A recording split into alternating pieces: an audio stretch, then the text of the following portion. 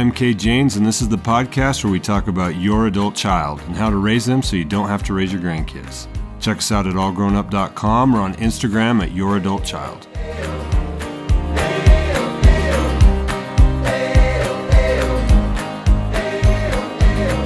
All right, good morning, everyone, and welcome back to the podcast. This is Kay Janes, and I'm here with Shauna Watson, and we are going to talk about something today that is I don't know, honestly, why we haven't talked about this yet, because it is something that I confront every single day. I deal with it myself, but it's a big topic, and that is worry.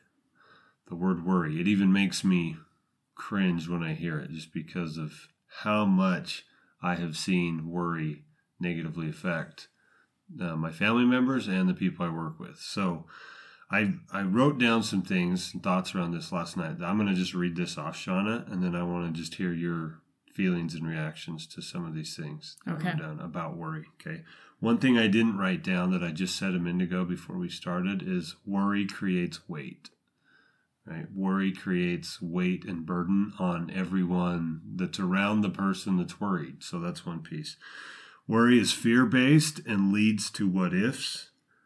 Worry is the most common justification we use to control other people.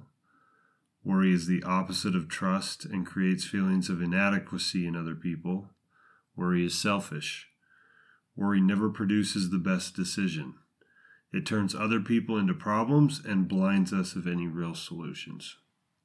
Those are just some of the things that came right off the top of my head, just based on my experiences yesterday working with people. That's just what I saw just yesterday. So I don't know, what other things come to your mind as you think about worry and the role it's played in your life as a parent, as a spouse, and just as a person. Yeah, those are all so good. And worry is something I had to learn that we think it's useful, right? As a mom, okay? Yeah. As a mom. Oh, I'm so glad you said that. You think it's your job to worry, and it feels like a really important thing to do. And so it's like, yes. If I worry about my kids, I'm thinking about my kids, I love them, I'm concerned about them. You hear other moms when you talk, it just feels like it's very useful. And it's actually not. And I'm not, obviously we don't want to be like, oh, whatever. And we think that the opposite, if we don't worry, then it's like a either apathetic or I don't care, everything's good. Like, because if you take the worry away from people, you're like, what am I supposed to do now? Yes, I'm so glad you said that. That was put so well. And so I guess the question is, well, what is the middle, right? Mm-hmm. If worry is one extreme and not even paying any attention is the opposite extreme, what's the right wording for what the middle ground looks like? I know some of my thoughts around what the middle ground is. Kate has the answer. No. No. I just know what it looks like when I see it, the middle ground. You know what I mean? Yeah, it feels different. Well, yeah. And because, I know I talk about this a lot, but I teach people how to help them feel their feelings, because feelings are useful. They can get us in trouble for sure. Yeah. If we don't manage them and we aren't learning from them. But from when we're young, feelings are there to teach us certain things. When somebody dies and we feel grief, we have to move through that grief. We can't just skip over it, or it causes problems down the road. A lot of feelings are actually really useful to us and helpful. However, worry is one. There are a handful of emotions or feelings that are complete waste of time, and they're considered like an indulgent emotion. That they don't get us anywhere, and we're just kind of indulging in them. Worry is one of those. I'm glad you used that word, because that's what I see. I see people that won't let go of worry is they're indulging in it. Mm-hmm. And then it's justified as, like you said, some kind of admirable trait or thing to do. Yeah, and it feels scary as a mom because you're concerned about your kids, and I swear they're always just taking turns. I'm like, I'm worried about my son, then I worry about my daughter, and I'm like, am I really worrying? Because what does worrying even feel like? Yeah. Right? For me, it's kind of a spin, over and over again in my head, and it's going over the same stuff, and it's this kind of knot in my stomach that won't go away. Yes. It's just always kind of my buddy that's coming along. I mean, I don't worry a ton now. It still pops up, but That's kind of what it feels like. So, but if you feel like you're going to take that away from me and you're telling me, Cade's like, don't worry. It's because we know all the things you said, plus it makes you so you can't connect with your kid. It creates disconnection. But if you're going to say, okay, don't worry, what do we fill that void with? What do we do? Because that feels really scary to a mom to let go. And here's some of the thoughts around that. You replace it with faith and with courage and with sacrifice. That's the thing for me is worry is so easy. It's one of those, one of my weaknesses, I can get angry easily, right? And I could justify the heck out, well, I feel that way. I should be angry. And I could come up with all these reasons that it's okay. But again, like you said, worry's not seen in that same category because worry is looked at the wrong way, like it is an admirable thing, like it's something that you're supposed to do as a parent. And I'm glad you said that, because I have parents that they're worrying, they're doing damage, they know it, and then they say, well, what else do I do? That's what I'm supposed to do as a mom, as a dad. It feels useful. It does. It feels useful. And it's not. And you said something that's really important, and that's kind of the theme for today's podcast is worry is the thief of all connection. I've noticed when a parent is worried, it's super interesting to watch the body language and just the language of a young adult or a teenager. And it starts when they're teenagers, right? Oh, mom. That's what it'll look like.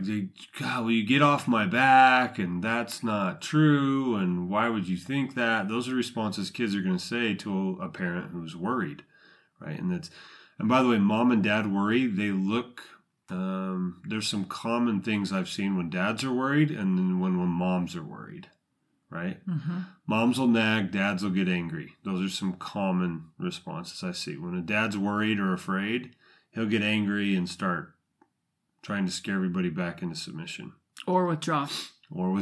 Absolutely. Like, I'm not even going to touch this. A mom, when she's worried, there's a lot of nagging, a lot of manipulation. Oh gosh, why do you have to talk about me like that? Yeah, it's this like just pestering, that pestering. You can feel it when you're doing absolutely. it. And I can feel it. I get angry. I don't, I just blow things up if I'm nervous or worried or afraid. So, and both sides we feel justified in it, but it does nothing but damage. It makes a kid not trust themselves and not trust you. Yeah, because you're literally communicating you're not capable. That's it. That's it. And I've watched so many parents, because, we're on the topic of pornography, when I would coach people around that, and when a kid needs to be able to come to you and say, hey, I'm struggling, or I have a temptation right now. I have a really strong urge to go look at pornography or whatever it is.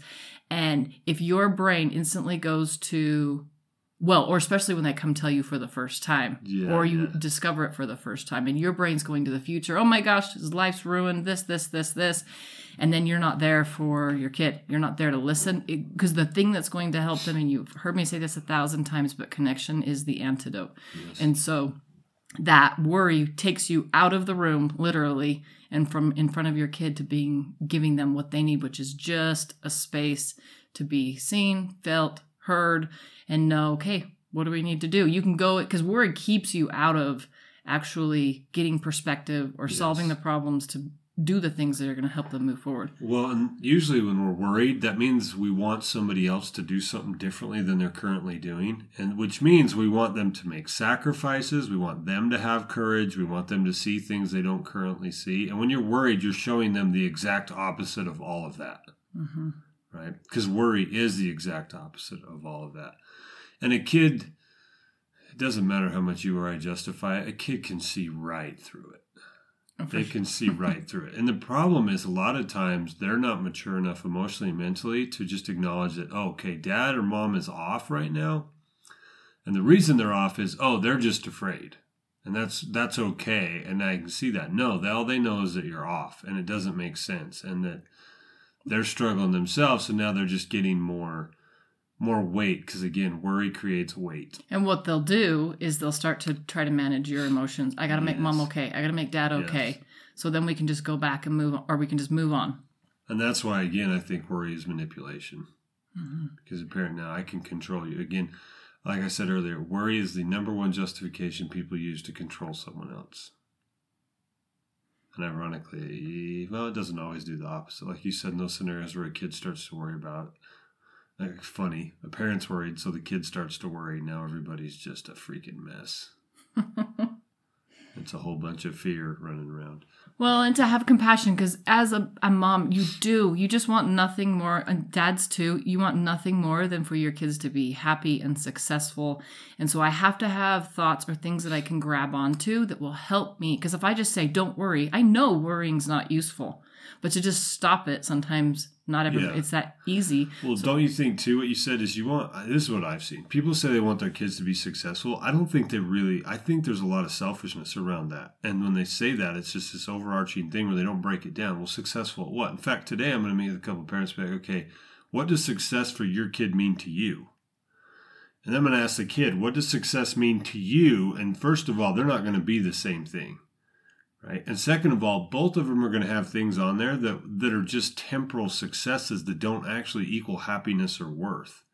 So we're going to combine the conversation, what makes somebody matter. Because parents, the biggest worries I see are around things that don't actually matter. But it gets jumbled up with things that do matter. Right? Yeah. Like, if your kid's struggling, you should be pumped. That means they have the opportunity to increase their capacity. But that's the last thing that'll happen if you're worried. You're gonna completely sabotage that. Yeah, because you'll step in where you're going to hinder things. It's like we talked about. When a kid falls off the edge because of choices they made, they need to hit rock bottom and they need to learn. Don't throw the mattress underneath them for the soft landing so that they end up on the bottom, but they didn't learn anything. Yeah. And why I say that is worry is that's why parents will throw mattresses under their kid right before they hit rock bottom to learn, because they're worried about something. Mm-hmm. And quite honestly, you know what they're worried about most of the time? Their own feelings being hurt. I can't see my kid go through this pain because it hurts me. And I know that's true, and I know it's hard, but it's necessary for a kid to be able to experience that if they're going to learn anything. Well, and it takes to hold the discomfort that comes from watching your kid mess up, make mistakes, do things that you know are going to cause them pain. You have to be able to hold that and note it, and not without reacting to it, without doing anything. And your analogy with the rock bottom is good. In my mind, I also need an analogy of, okay, that's doesn't feel so big. Right. Mm-hmm. So I have to be like, oh, it's okay. When you think of your kid learning to ride a bike, they're going to fall, they're going to crash, and it feels okay. It hurts you to see them do that, but you're not like, here, scoot over, let me bike for you, and you sit on my lap, and this is terrible. That, but some people do. We do. We do try to do that. You say that, but a lot of the people, the majority of the people that I've seen, parents, they actually do that. They're like, oh, hold on, sweetie. And we're on the little tiny 2-year-old toddler bike trying to... we just like, let me just carry you. I don't want you to learn anything. I just want to be safe myself. Yeah. But I like that analogy because for me, I can see, all right, of course you're supposed to, like with when you're learning to ride a bike, you know that they're going to fall. You know there's going to things that happen. It's not the end of the world. So those thoughts that I have to use to help me kind of gain perspective when I am stuck in worry is I have to remind myself, okay, what if nothing's gone wrong here? What if this is just part of what they're supposed to learn? God trusts them to send them here. Why can't I? What's stopping me? Like, I have to ask myself some questions and think some thoughts to gather some perspective and some truth. Maybe some worth questions. Where am I losing worth in this? Where am I trying to worry about? Things like that. I have to use some questions and thoughts like that to kind of get myself a little bit of perspective to then where I can get to the place of, oh yeah, what's my job here? What's my actual role here? I'm not hopping on the 2-year-old bike and putting them on my lap or my shoulders because they're so big or whatever, but something to help myself get out of, I have to move towards something, and that will help myself get more kind of in line with where I want to be as a parent. Did any of that make any sense? It does. And what I'm realizing is, and this is helpful for me, is ironic. I have no problem letting kids fail. I don't care if they fall off their bike or fall off a cliff. We know that. I know, but you know what's funny is I get irritated by parents who don't allow it, but I need to hold the same space for parents that are absolutely weak sauce. Because they're, oh my gosh. Yeah. I need to, well, it is. It's weak sauce. It's weakness. It's not strength. It's the opposite of strength, right? It is the opposite of strength and courage. It's weak sauce. It really is. But it's where we are at and needing to learn. It's our next spot and where we need to increase our capacity. And that's good. And that's why you're on this podcast with me, because if I was doing this by myself right now, no one would ever listen again. They'd be like, that guy's a jerk. I think part of it, too, is just after years and years. Honestly, it's been 2 decades now, though, of watching this. Well, and you see how it hinders. I see it every day. And so it would be like... I watch a kid. I've watched so many kids that are trying so hard, that are in a safe place, and then they have one phone call with a parent, and it takes 2 minutes, and 3 months of work goes out the window. Because of this parent's literally their fear and their weakness around this, and being weak sauce in that moment. Now, I get it. I understand it. I see what it is. But I also I'm really tired of it just being justified. Because like you said at the beginning, I agree with it 100%. It's just seen the wrong way. So what I'm hoping is through this and I love everything you've said. This has been really helpful. And I think people are going to hear that.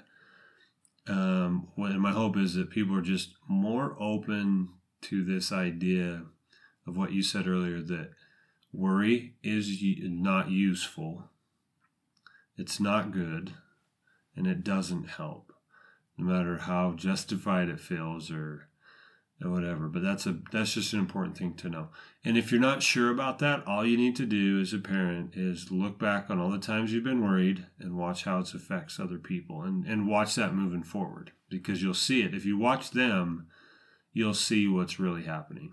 Mm-hmm. That's the one thing that I'm probably the most surprised by, is when I watch people interact and one's worried, they completely ignore how it's affecting the other person. Well, because you're not present in there. Right. Like I said, it's like you're out of the room. That's right. It really is like you're out of the room. Like they don't even see it. Mm-hmm. And the language is just so obvious.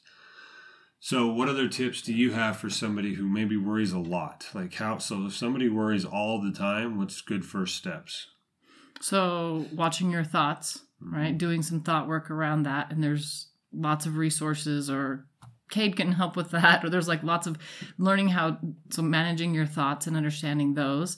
Again, I know I always come back to this, but this is why you have to be aware of what's going on in your system. What does worry feel like to me? And then, there it goes. Okay. So noticing it when you're interacting with your kid, then you can just speak to it like you said, hey, I'm just feeling some fear come up right now. Yeah. And if you need time, go take some time, or usually just acknowledging it. It's magical, because then all of a sudden you're connecting with your kid. Breath, right? Doing some breath to just stay present in your body and not run away. We have, a lot of ways that we run away. Yeah. But, and then worth, where am I getting worth from God?